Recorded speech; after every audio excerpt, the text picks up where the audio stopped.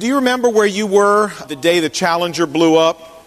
You realize it was 10 years ago, actually today, that 1 minute and 13 seconds into launch, the Space Shuttle Challenger exploded.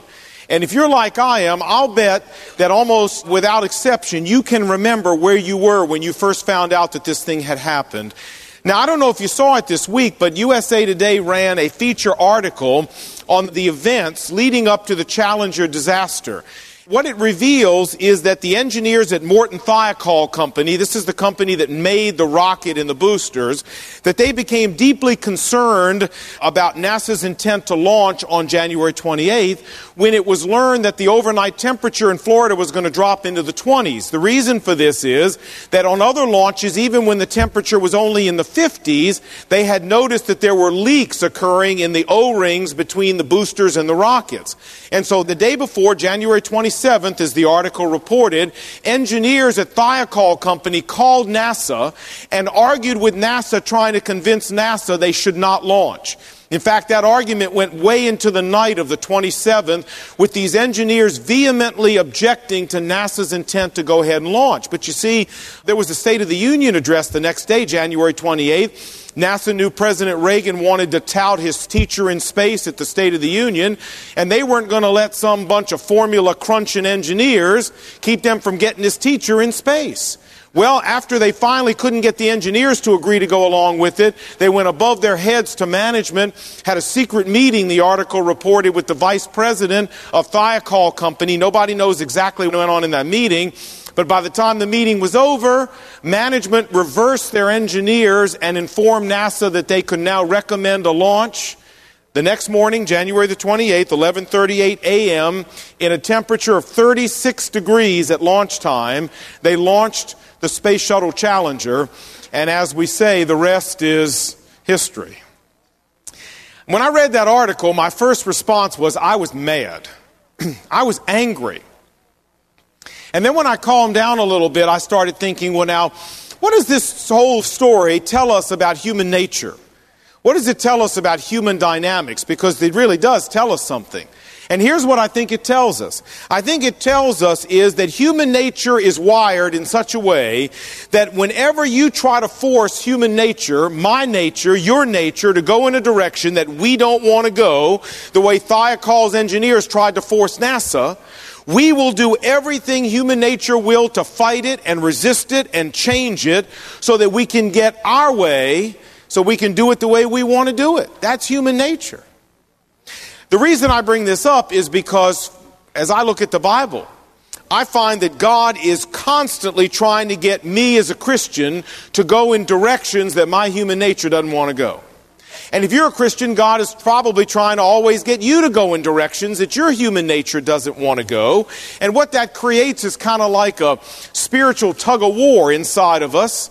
And the passage we're going to study this morning is all about the response that God is looking for from us as Christians when we face that kind of tug of war going on inside of us, where God's will wants to go one way and our human nature wants to go the other way.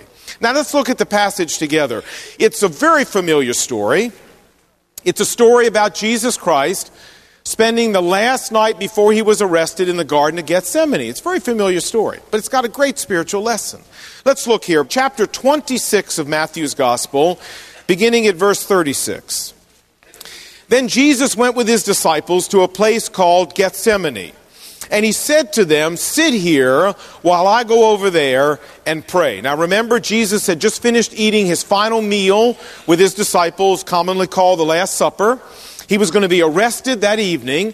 And so before his arrest, he goes out of the city of Jerusalem, through the eastern gate, across the little Kidron Valley, up on the Mount of Olives on the other side. In fact, Luke's gospel says that this was his usual habit, that he did not spend the night in Jerusalem. He'd come into Jerusalem during the day, but he didn't spend the night there. He would go out and over the Mount of Olives and do one of two things. He'd either keep going another half a mile to the town of Bethany, where he would spend the night with Mary and Martha and Lazarus at their home, or sometimes, Luke tells us, he would just roll out his sleeping bag and bed down right on the Mount of Olives in a place called Gethsemane.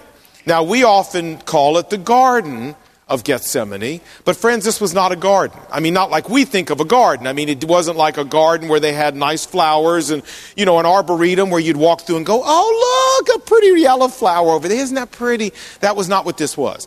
Actually, Gethsemane was a commercial site where they processed olive oil. In fact, the name Gethsemane actually comes from two Hebrew words that mean an olive oil press, because they would take olives, put them in a big old press, crunch them, squeeze the oil out, bottle it, and sell it. This was a commercial working site up on the Mount of Olives where they processed and refined olive oil. Somebody owned this commercial site. We don't know who. And apparently they had given Jesus and his disciples permission to bed down at this commercial site in the evening whenever they felt like bedding down there. Now, if you go today to Israel, the Garden of Gethsemane is still there. It's one of the few sites in Israel that we can be sure is right at its original location. There are olive trees in the Garden of Gethsemane today that are more than 2,000 years old and were actually there when Jesus Christ spent the night there in the garden. Today it is a garden, but it wasn't then. There's also a huge rock in the garden where tradition says that Jesus knelt and prayed leaning against this rock. And you can go see it. And I can't describe it to you in words. You just have to come with me sometime and go see it to get the full impact of what this is like and how close it is to the city. I mean, it's just overwhelming. This is where Jesus went for the evening. Now, the next verse 37. And he took Peter and the two sons of Zebedee, James and John, along with him, and he began to be sorrowful and troubled. And he said to them, my soul is overwhelmed with sorrow, even to the point of death. Jesus was facing a crisis. There's no doubt about that. A personal crisis. Stay here, he said, and keep watch with me. And going a little farther, we find out what the crisis is. He fell on his face to the ground and he prayed, my Father, if it is possible, please, may this cup be taken from me. This is the crisis he's facing. Now, what is this cup that Jesus is talking about? Well, the cup that he's referring to is his impending death, his impending crucifixion on the cross. You say, well, how could he know that was coming? Because Jesus was God, and because he knew exactly what stood in front of him that night. In fact, if you flip back with me to Matthew chapter 20, if you'll turn back a couple of chapters, Matthew chapter 20, let me show you what he had said prior to this evening. Verse 17, Matthew chapter 20.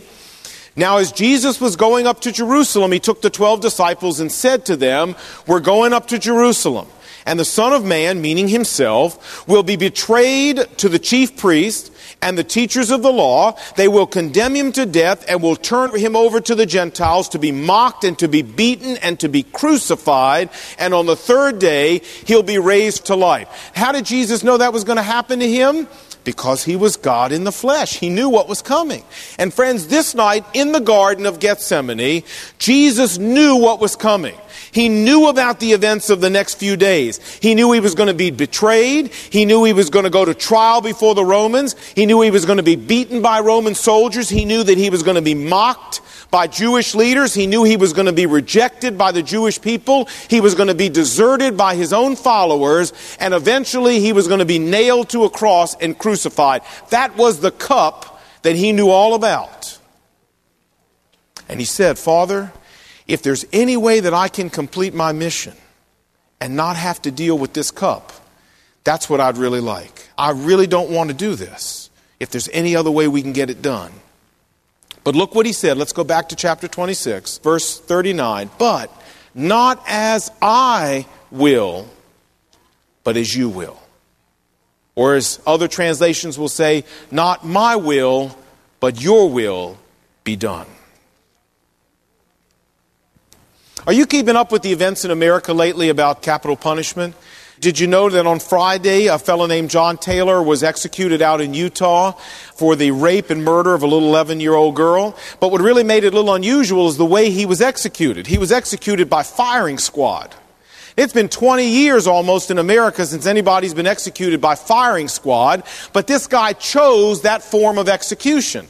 Well, back in November, the state of Utah put out a statewide advertisement asking for volunteers who were willing to come and be part of the firing squad. They didn't think they'd get anybody. They were in the paper. The article in the paper said, well, we'd be lucky if we get the 5 volunteers we need. They got thousands of volunteers to come shoot this guy. Thousands. They had to actually set up a new department of government just to work through all the volunteers, interview them, and get down to 5 who wanted to come shoot this guy. Well, you know how it works. They lead the guy in, they strap him in the chair, they put a bag over his head, and then they pin a target on his chest. How'd you like them to pin a target on your chest? You know that Far Side cartoon with the deer that's got this bullseye on his chest? And the other deer says, bummer of a birthmark, Hal. Well, that's kind of like what this guy's like. They put this bullseye on him, and he gets 2 minutes to say whatever he wants, and whether he's done or not, when the 2 minutes is up, the guy goes ready, aim, fire, and 5 people using .30 caliber rifles all try to hit the bullseye. Now, one of them have a blank. They don't know which one. One of the 5 of them is given a gun with a blank so that nobody knows for sure whether they were the one who actually did the killing. But 4 of them have real bullets, and I guess they figure if, 4 out of 5 ought to be able to do it. And so Friday of this past week, they shot this guy to death. Now, the advocacy groups, as you can imagine, were just going absolutely bonkers about this, saying that this was cruel and unusual punishment and it violated the Constitution and all this stuff. Here's what he said, John Taylor, and I quote him. He said, I am not going to submit to lethal injection. I don't want to go flipping around like a fish out of water on some table. That would be cruel and unusual punishment. End of quote. Friends, I got news for both John Taylor and all those advocacy groups. The news I have for them is that neither lethal injection nor firing squad can hold a candle in terms of being cruel and unusual to crucifixion as a way of dying. Crucifixion, friends, without a doubt, was the cruelest form of capital punishment ever invented by man. You didn't die by blood loss. You didn't die because you got nailed up there. You died slowly by suffocation.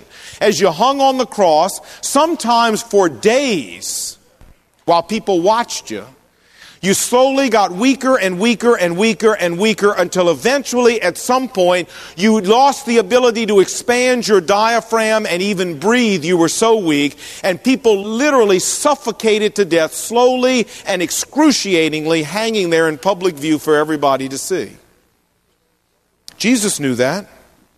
Nobody in their right mind would want to be crucified. And that's why he said, Father, if there's any way for this cup to be taken from me and still accomplish my mission, I'd like to do that. Actually, crucifixion wasn't the worst part of the whole thing. You say, it wasn't? No. The worst part of the whole thing, the cup that was coming, was the fact that the sin of the entire human race was going to be taken and laid on him as he hung there on the cross, and he was going to pay for the sin of the whole human race. That was the mission for which he came.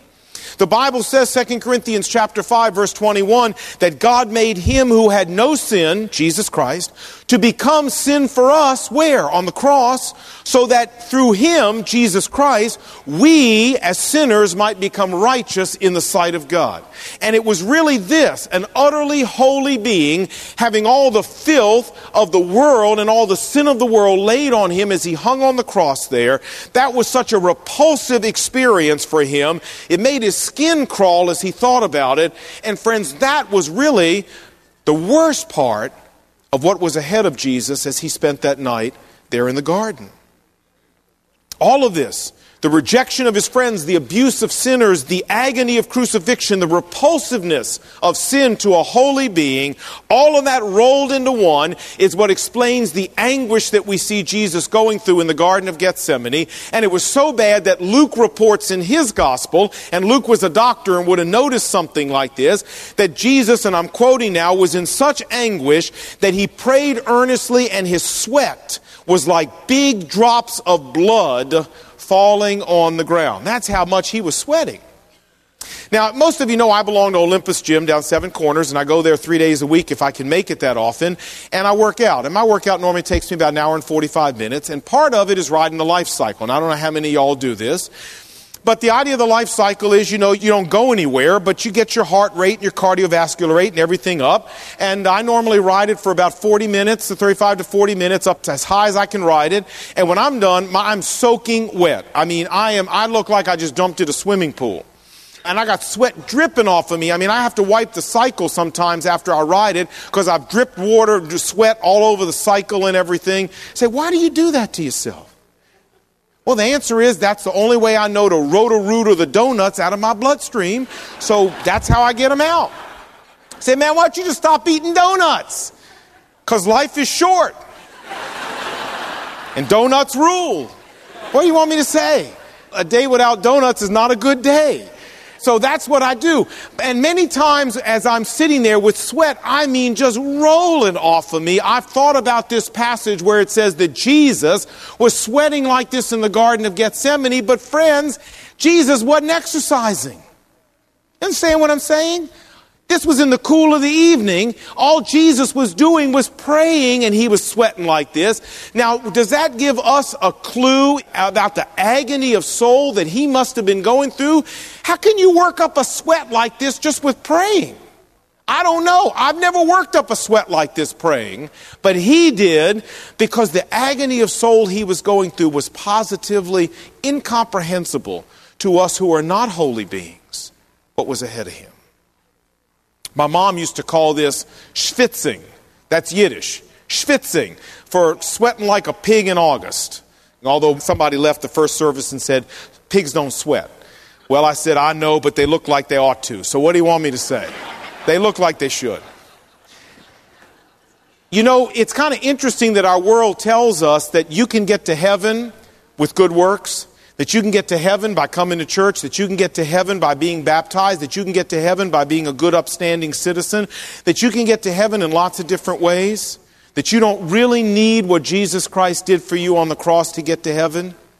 Friends, could I say to you that if you don't really need what Jesus Christ did on the cross for you and me to have our sins forgiven and get to heaven, then Jesus Christ was a fool, an absolute fool, to go through this kind of pain and this kind of agony and go to the cross. When he prayed, Father, if there's any other way to accomplish my mission of bringing forgiveness of sin and eternal life to this world, to people in this world, if there's any other way to do it, take this cup from me. Don't you think that if there were some other way to do it, God would have obliged him and taken the cup from him and he wouldn't have had to go through the cross? Jesus said, I am the way, the truth, and the life. Nobody comes to the Father unless they come by me, unless they come by the way I made, by dying on the cross. And if you're here and you've never trusted what Jesus did on the cross for you as your one and only hope of heaven, then I'd like to say to you that unless you're prepared to say that Jesus Christ was a fool, he said the only way you can do it is by what he did on the cross, and that's why he went. And I hope you'll think about that. There is no other way, or Jesus would have never gone to the cross. Can we all agree, friends, that Jesus was facing a crisis here in Gethsemane? Is that fair? That in his human nature, Jesus Christ did not want to go to the cross? And this is the same crisis I face every day as a Christian. And if you're a Christian, that you face a crisis where God is trying to take us in one direction and our human nature is trying to take us in the other direction. It just flat doesn't want to go where God wants to take us. Any more than those NASA officials wanted to go where those engineers were trying to take them. We're talking about a major tug of war going on here in the Garden of Gethsemane. You say, but Lon, wasn't Jesus God in the flesh? I mean, how could his human side and his divine side be so much at odds? And how could he be having such a crisis? And was there really any chance that he wouldn't go to the cross? I mean, could that really have happened? Was this a real crisis? Or anyway, I mean, and the answer to that is, I don't know. Jesus Christ is the one unique being that ever lived in the universe, the God-man. I don't understand what was going on inside of him that night. You don't understand what was going on. God doesn't explain to us what was going on. It's part of the mystery of him being the God-man. All I can tell you is that the really important thing for our purposes is not that we fully understand the nature of the crisis Jesus himself was going through, but that we understand how he solved it. That's the key point, how he solved the crisis. And how he solved it was this: Father, not as I will, but as you will. Not my will, but yours be done. That's the key point here, how he fixed the crisis. Now that's the end of our passage, but of course it leaves us with a question, and the really important question. And what's that? So what? Right. Lon, I'm not about to be crucified. I've never been to the Garden of Gethsemane. What difference does this make to me? Doesn't make any difference to my earthly life. Yes, it does. Yes, it does. Because I believe the Garden of Gethsemane, friends, is all about a decision. It's all about a decision Jesus Christ had to make, a decision about whose will was going to be preeminent in his life, whether it was going to be his own will or the will of God. And my dear friends, that is a decision that as a Christian, you and I have to grapple with every moment of every day in our lives. Yes, this is about us. It's a perfect example of the struggle we go through. We face it in our business ethics. We face it in our business behavior. We face it in how we use our time and how we spend our money. We face this tug of war in how we run our sex lives and how we run our dating relationships. We face this tug of war in how we keep our marriage vows and how we run our families. We face this tug of war in how we fill out our 1040s, how we relate to other people, the way we talk about others, the language we use, the jokes we tell, what we watch on TV, the movies that we go through. In that and in many, many other different areas of real life, God has a will for our life that he lays out clearly in the Word of God for us. And by the same token, our human nature has a will for our life in every single one of those areas. And you know as well as I do that our human will and the will of God does not agree. It does not line up. And so you and I have a decision to make every moment of every day whose will is going to be preeminent in our lives. Just like Jesus had the same struggle. And the decision God's looking for from us is the same one that he looked for from Jesus Christ, the same one Jesus Christ gave, and that is not my will, but your will be done. Your will, Father. This is called lordship. This is called surrender to the lordship of Christ. This is a great definition. It's when we're willing to say, not my will, but your will be done. Or like Jimmy Draper, this famous Southern Baptist preacher, said, another good definition of lordship is when we say to God, God, the answer is yes. Now, what was the question? Will you do this? Will you go here? Will you be there? Yes, yes, yes. Fill in the question, God, the answer is yes. That's lordship. You know what I love about this? Is that God, as we go through this struggle, allows us to be real. Did you notice that? How he allowed Jesus to be real? Did Jesus have to paste a bunch of plastic on and go, oh yeah, I can't wait to go to the cross. This is going to be fun. Is that how he had to react to this? Or could he go into the garden? Could he get on his knees? Could he be honest with God? Could he pour out his true feelings? Could he tell God about his real struggle? Could he share with God that he really didn't want to do it? Could he be real and authentic and honest about it before God? Yes. Yes, I love that about God.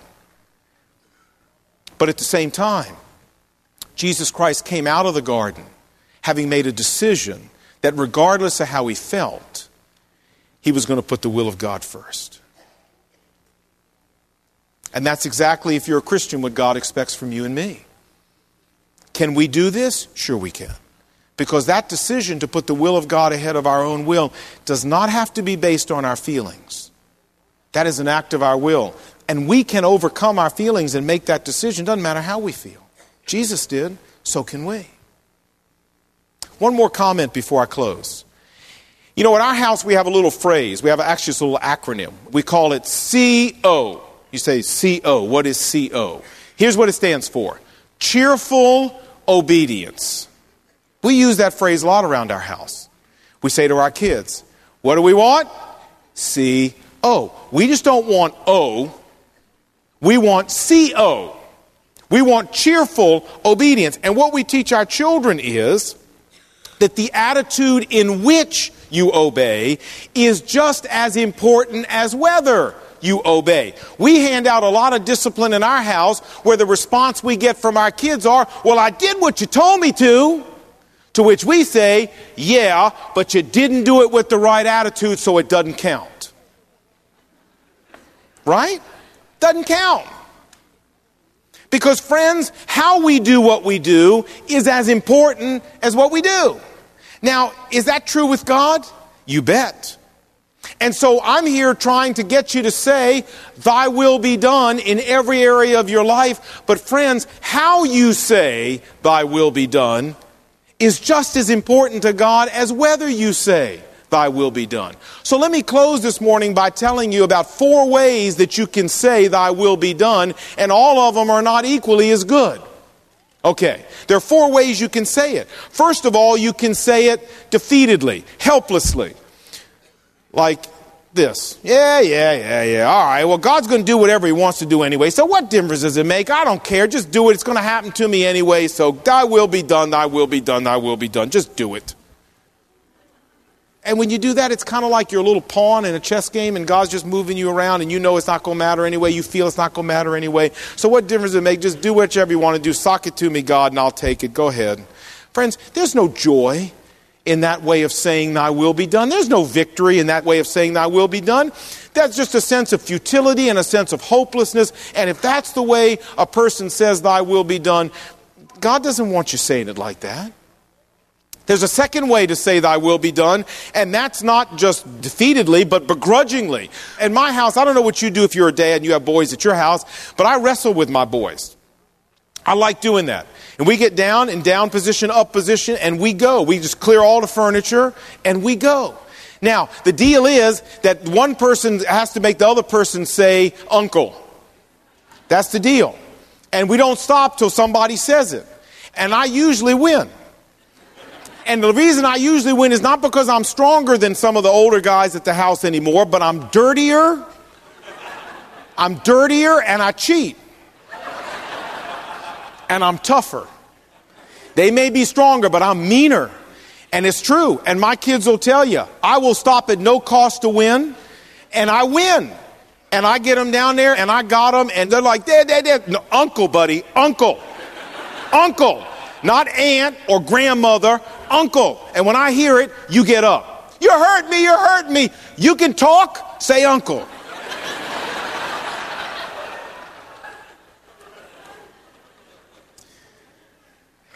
Now, a lot of times, friends, begrudgingly, they say uncle.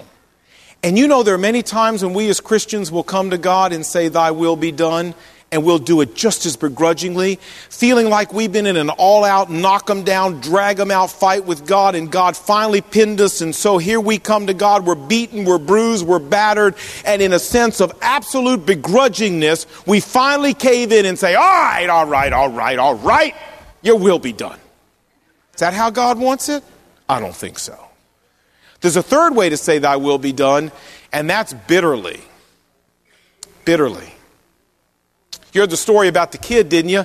His mom said to him, now you're going to go over there in the corner and be punished, and you're going to sit on that chair till I tell you to get up. And he went over in the corner and stood up. She said, sit on that chair. And he said, I'm not sitting. And she said, I said, sit down on that chair.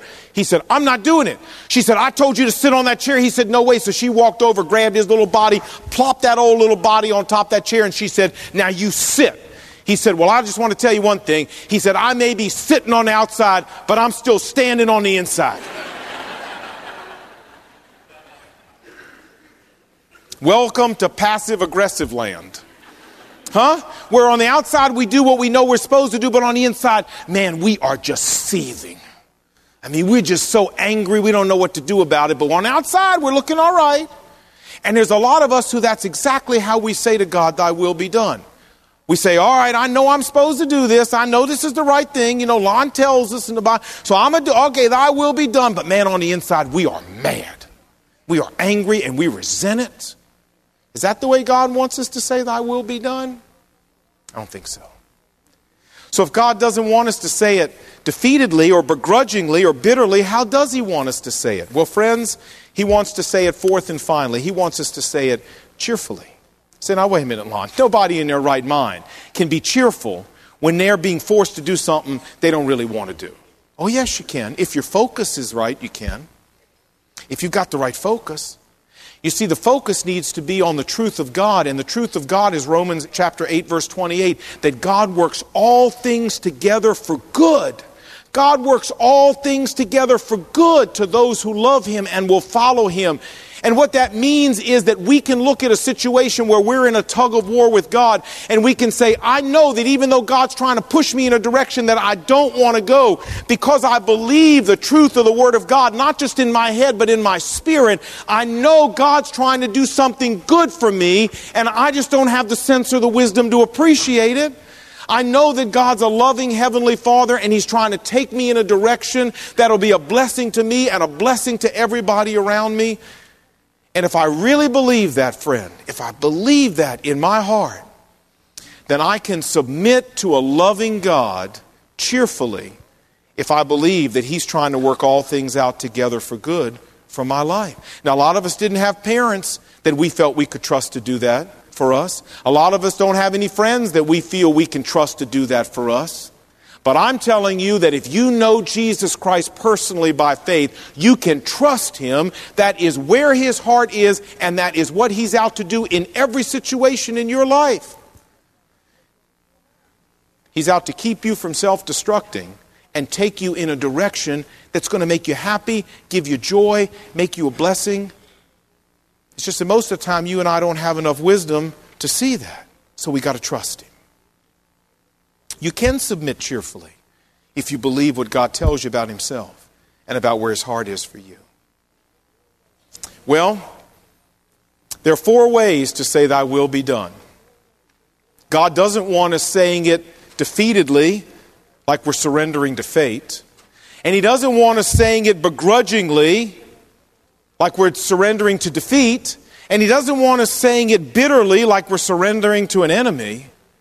But He wants us saying it cheerfully, trustingly, because we're surrendering to a loving Heavenly Father who's only trying to take us in a direction where life's richest blessing and greatest joy lies. That's what He wants for you.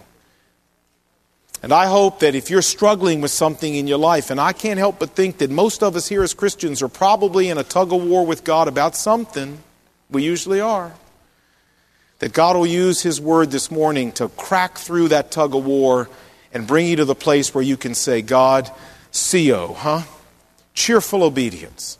That's what I'm going to give you because I believe you love me and I believe you're just trying to do what's best for me. I'll trust you. Let's pray.